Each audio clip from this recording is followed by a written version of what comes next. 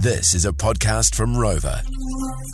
It's time to zhuzh up the budget. Adam, play my budget theme, please.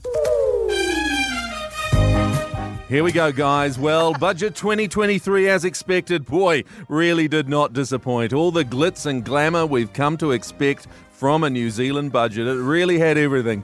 Thrills, spills, stills, as in there were a lot of people sitting still. Oh, it was really great. As 2 p.m. rolled around and my wife Janine and I received the numerous A-listers and influencers I'd invited round to the house to watch, we knew we were in for one of the most exciting events on the fashion calendar. But don't take my word for it.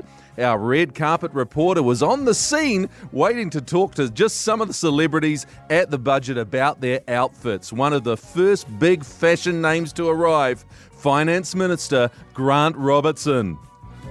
I am here with someone who needs no introduction whatsoever. You are here. All right, tell us about head to toe. I want to know everything. It is my privilege to present New Zealand's fifth wellbeing budget. I love you. You look stunning. Tell us about this look. The backdrop to budget 2023 is challenging. How does it feel? Like, are you nervous? Is it crazy? It is hard to remember a time where there have been so many challenges. I love that. You guys have an incredible evening. Oh, that's great. Thanks so much for taking the time to talk to us, Grant. Next on the red carpet was old Chrissy Luxon, and he seemed a little bit less confident about his outfit.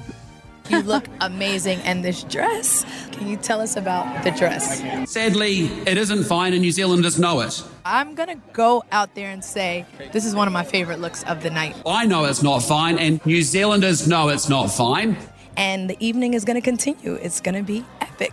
Oh, pity he didn't have more confidence. He really looked fantastic. But who were the main players wearing, and who were they wearing, and what were they wearing for Budget 23? Well, as the literally 7 people lined the streets, they saw just how good our MPs looked. In fact, some of the MPs looked so good, they should have been called peas, am I right?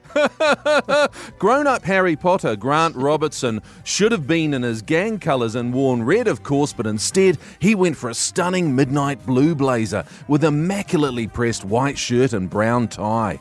I don't know if the curtains matched the carpet or if his pants matched his jacket, as his bottom half was obscured by the lectern. But as he is government's money man, I know his pants would have been pretty expensive.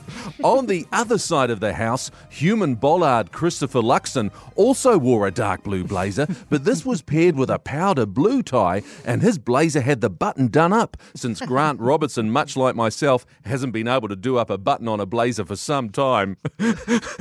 Seated at Luxon's side was Nicola Willis in a stunning white jacket with prominent shoulder pads. This was offset nicely by her striking red lipstick, which did its job of taking the attention away from her permanent scowl.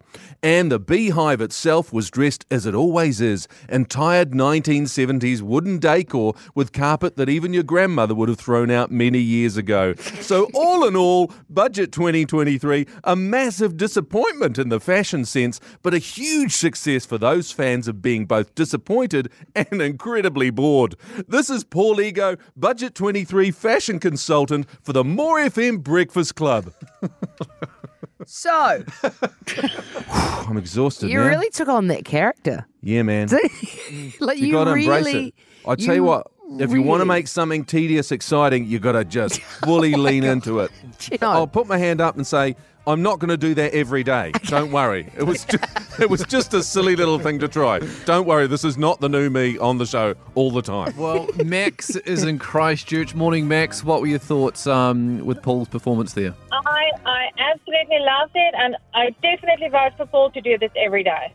Oh, God, every day. A bit much, Max, but thanks anyway. Well, something we are doing every day for the day of May is putting people in the draw to win $500 worth of groceries, and you're in today's draw. Oh, thank you so much. Have a good one, guys. You too, Cheers, Max. Max. Ta-da. Leslie is on the phone. Leslie heard it. Leslie, what's your feedback? Good morning for Paul.